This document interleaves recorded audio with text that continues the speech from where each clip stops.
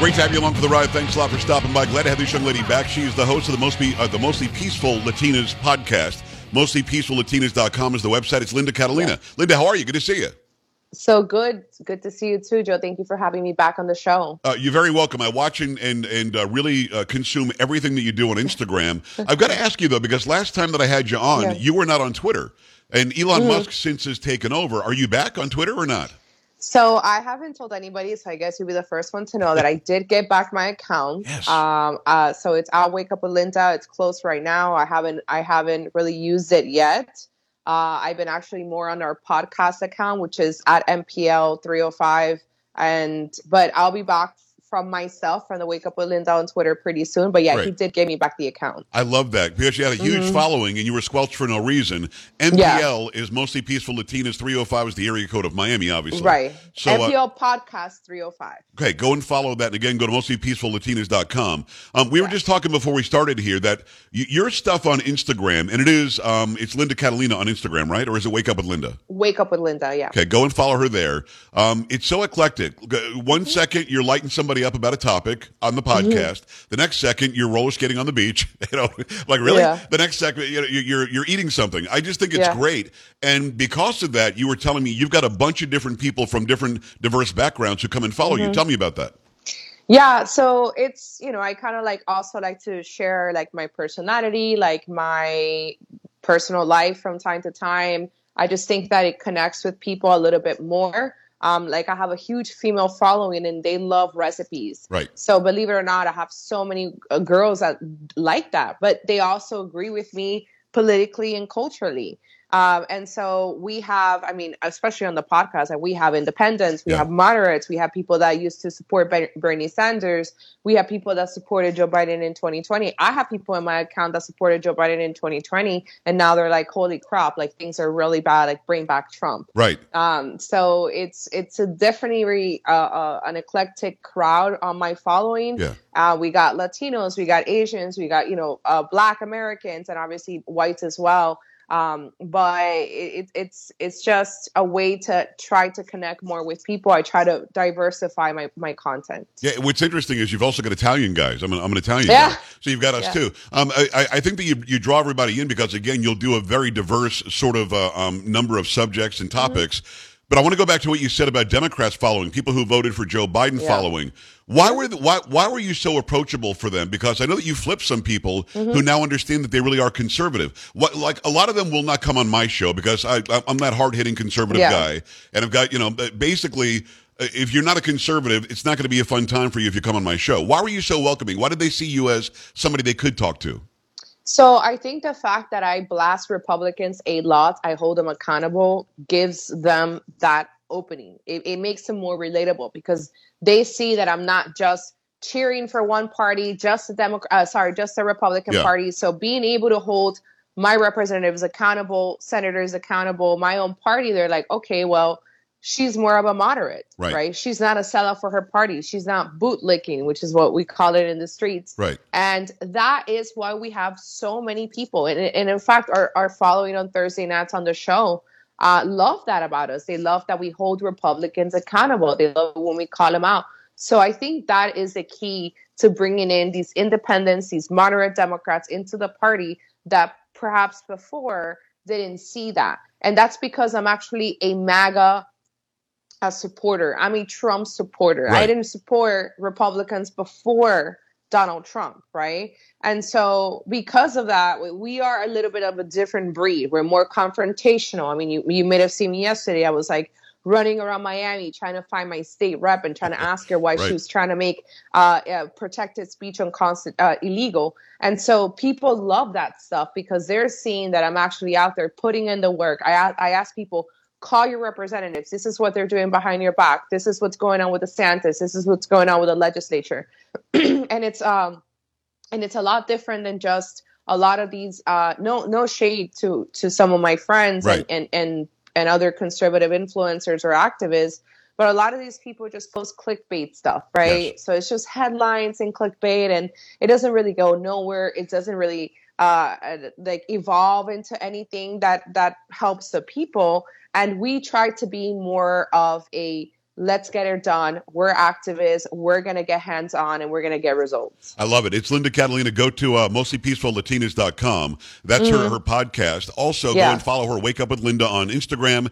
And that's going to be alive and up and running on Twitter again soon. Before it does, though, it's MPL Podcast 305 over on Twitter, right? Yes. Good. All right. You and I are very alike. I'm a conservative. Right. I'm not a Republican. I'm a MAGA guy as well. I support Donald Trump. I've interviewed him 12 times. The guy says the right things, and when he was in office, he did the right things. But here's the question I have. I grew up in South Florida. It was very different when I was there than it is right now. How is it that either DeSantis or Trump or just the ideology won South Florida for the Republicans? Holy crap. I've always known that Latinas, like Italians, like many others, are very conservative people, yet they always voted Democrat. What switched it? What made the change? So I think there's a combination between DeSantis rewriting the state map, the districting. He redistricted that had a lot an effect. You also had the fact that there was I don't know how many million more people came to Florida from New York and California who moved here. Right. Most of them who are Republicans. That's where our voter registration went up. And then you had the rise of 2020, which pretty much allowed BLM to savage through most cities. Yes. I think Miami was pretty contained. They kind of let it loose for a day or two, and then our police said, no more.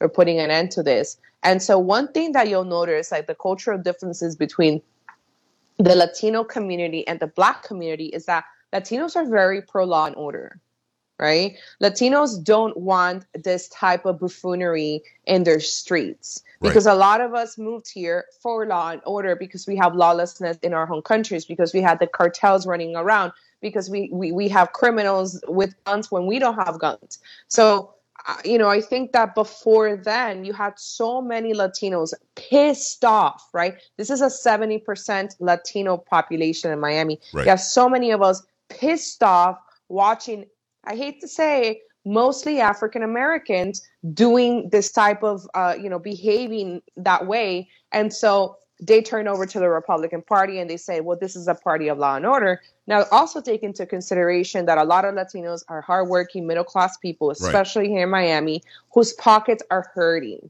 Okay? So they got higher gas prices, you got inflation, groceries a lot more, all the things that really affect the average voter. So what do they see? Well, crap, Joe Biden comes into office, I'm paying more money for gas, I'm paying more money for groceries, I'm going to support DeSantis. And then we have the lockdowns, right? So there were a lot of Latinos here, both Republicans and Democrats alike, that were very scared of the virus. They wanted the mask, they wanted the closures, right? But then came a point where it was it's hurting your small businesses. And we have local tyrants here in Miami, all this tyrants in the commission that are Republicans and then our Democrat mayor who wanted to keep Miami closed, who wanted to go after small businesses, who was swatting gym owners. So then you have the backlash of the gym owners and their families saying, okay, well, I wasn't too happy with Republicans today, but our governor is actually doing something for small businesses. Right. Our governor is signing executive orders that puts an end to the tyrannical rule of Daniela Levine Cava, who's a Democrat mayor. So these are things that matter to your average voter. Then you have the cultural wars, right? So Latinos, especially men, they're not very pro-LGBT. You could say they're on Twitter from a presentation that Governor DeSantis had about what they're teaching kids in school. They're talking about same-sex sex, intercourse. You're talking about queer stuff. I don't even know what queer means. We're talking about transgenderism. So all these things, the Latino community just does not like it. I think that's a great answer. I think that's exactly what's going on. What's interesting is, when they were polled, even Black Americans, 70% didn't want to defund the police. So it's a fringe number of Democrats that are pushing this ideology on blacks and Hispanics and anybody else who is intersectional in their mind. Hispanics didn't fall for it, and unfortunately, I think a lot of blacks did, but they're also waking up, which is interesting. It's Linda Catalina, host of Mostly Peaceful Latinas podcast. Let's get into HB 629. What are they trying to do? They're going to call anything hate speech? What are they doing with this? So, just so your listeners understand a little bit of the background, this is called a public nuisances bill or something like that, right? Public nuisances being like littering and things of that nature, trespassing and whatnot, which we already have laws for, of course. Trespassing, littering, that stuff that we already have.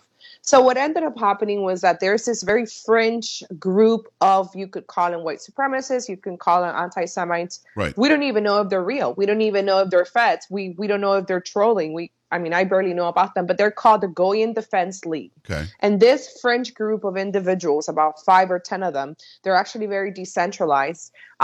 They have gone around U.S. cities, including Miami, Jacksonville, I think Orlando, Tampa, and they have passed out these flyers with anti-Semitic messages. Now, the flyers don't have any threats or violence. Sure, their messaging is cringe, right? It's talking about certain stereotypes of Jewish people. It's calling Trump, even the Trump administration is being dragged in. They're saying that everything about Trump is Jewish. So they name his daughter, his son-in-law, and any and his grandkids are Jewish too. Yeah, correct. So that's what set off this entire bill. It's this fringe group of people pass out flyers. They're anti-Semitic, and so now 2 Jewish legislators have taken it very personal, and they're saying that they want to criminalize. We already have littering laws, so what they want to do now is, if you litter, right? So if you pass out a flyer that has anti-Semitism in it, what that is could be anything at this point. You can get a 5-year sentence and a 3rd-degree felony. Oh, come on. That's one of the things on the bill, right? So who gets to decide what anti-Semitism is? We have the ADL, which is a Jewish organization. Right. They think everything is anti-Semitic. The word globalist is anti-Semitic. Turning Point USA is anti-Semitic. Donald Trump is anti-Semitic. So the Passion of the Christ by Mel Gibson is anti-Semitic. So it's a very dangerous zone. It's a very gray area, very vague as well as to what is anti-Semitic. We know that threats are not protected by free speech. So if it were threatening people, whether Jewish, Christians, whatever it may be, you should have legal consequences, right? In terms of like hate crimes, like if you burn down a synagogue, if you vandalize it, you will face penalties. That's already into Florida law. So what they're trying to do now more than anything is punish speech. They also have an amendment or something that says that if you make fun of a person that's wearing religious gear, it could be a kippah if you're Jewish, it could be a hijab, whatever, then that is considered harassment. You can also be punished 5 years in jail, 3rd-degree felony. Now, I spoke to a Jewish woman, and she's on my page. She's like, this is ridiculous. Like, what if I want to go protest that very extremist organization, Muslim organization, CARE, I think is the name. Right. She says, what if I want to go protest? They're having, across the street from an event that they're having, and there's a bunch of people in hijabs. Like, am I going to be now a felon? Am I going to be facing a 3rd-degree felony and a 5-year jail because maybe one of these liberal Muslims says, "Oh, she's like harassing me"? What is it, hearsay? How do we prove these things, right? Exactly. So it's a very dangerous bill. I have been blowing up politicians. I like the co-author of the bill. I spoke to her today. I'm going to make a presentation with my partner here, Isabella, in a few hours once we hang up. And I'm going to show them how these can be weaponized against us, because I agree that we have to have protection over everybody, right? The law is the law. That's why we have the Second Amendment. Right. If you're Black, if you're Jewish, if you're Latina, if you're white, if you're gay, if you're trans, you can have a gun to protect yourself. There's also stand your ground law here in Florida. So if a Jewish person feels there's deadly force coming at them, you can shoot a person and defend yourself. So there's a lot of protections already here, and everything is already criminalized. Trespassing, that's criminalized, right? Littering, right? We know that's criminalized. So, I think that the legislators may have been doing this from an actually good faith, from good intentions. But I don't think they're seeing beyond how this could be weaponized against us, against Well, activists. it sounds so generic that there's no way that you could possibly contain what it would be. You're right. If you're offended by something, it could be a felony. And by the way, the founding fathers clearly put the First Amendment in there because we disagree. If we all agreed on everything, you wouldn't need a First Amendment. It actually is there to protect so-called hate speech. So if I yell, I hate all Italians, I'm allowed to say that. Or all Italians are greaseballs and they eat meatballs. I can say that and get away with it in America, where I might be locked up in China. So you're allowed to say I don't like Jews if you want. You can say I don't like Latinas, I don't like Italians. Now, when you say let's kill the Jews, that's a different thing. Different story. So why do they say they need this? What exactly is the reason why they say we have to have this? So they keep there's two lies that I know are actually lies. The first lie is that the flyers have had threats. So, and I told this to the legislator today. I said, well, I hate to break it down to you, but I went through the ADL's website and I saw the flyers myself and I looked at them. There's no threats on the flyers. Right. The only thing that there is information that you could either debunk or verify. Right. That would be up to the reader. And then the other lie that they're spreading is that anti-Semitism is rising. There's a rise in anti-Semitism. We don't know what that looks like. You know, is it a person? Is it a person in Brooklyn, New York, that tells a Jewish person, "I hate you" or "I hate all Jews"? Is that considered anti-Semitism? And then they write that down in the FBI. These numbers come from the FBI, which is a weaponized agency against Americans, which is who are actually tracking down until today and locking down Trump supporters for January 6th. So, where are these numbers, right? Because I mean, I know that there's a lot of hate towards Jewish people. I know there's hate towards, Latinos, blacks. I mean, there's hate for everybody. There's hate towards white Christian men now. So it's white, exactly. So there's no protections for Christians. I have so many. I mean, I get dragged all the time just for being a Christian. I get called a Christo fascist. That's crazy. When we were praying in school outside of in a Christian organization. The Christian Family Coalition, when they went to a school board meeting about 3 or 4 months ago, all they did was pray outside. They did nothing else. That's it. And they were labeled as Christian religious extremists. That's nuts. Pro-life people as well. That's in the United States of America, and it's crazy to me. You know what's crazy? Also, we're out of time. 17 minutes in, and I could talk to you for about 3 hours. Yeah. Do me a favor, go and check out her podcast, mostlypeacefullatinas.com. Go and follow her on Instagram, an incredible follow. Wake Up with Linda, and promise me you'll come back soon because we've got a whole lot more that we need to cover. You can definitely hit me up whenever, and I'll come back. I love it, Linda. Thank you so much. All right, Joe. Thank you. All right, we're back after this. Stay right here. This is the Joe Pags Show.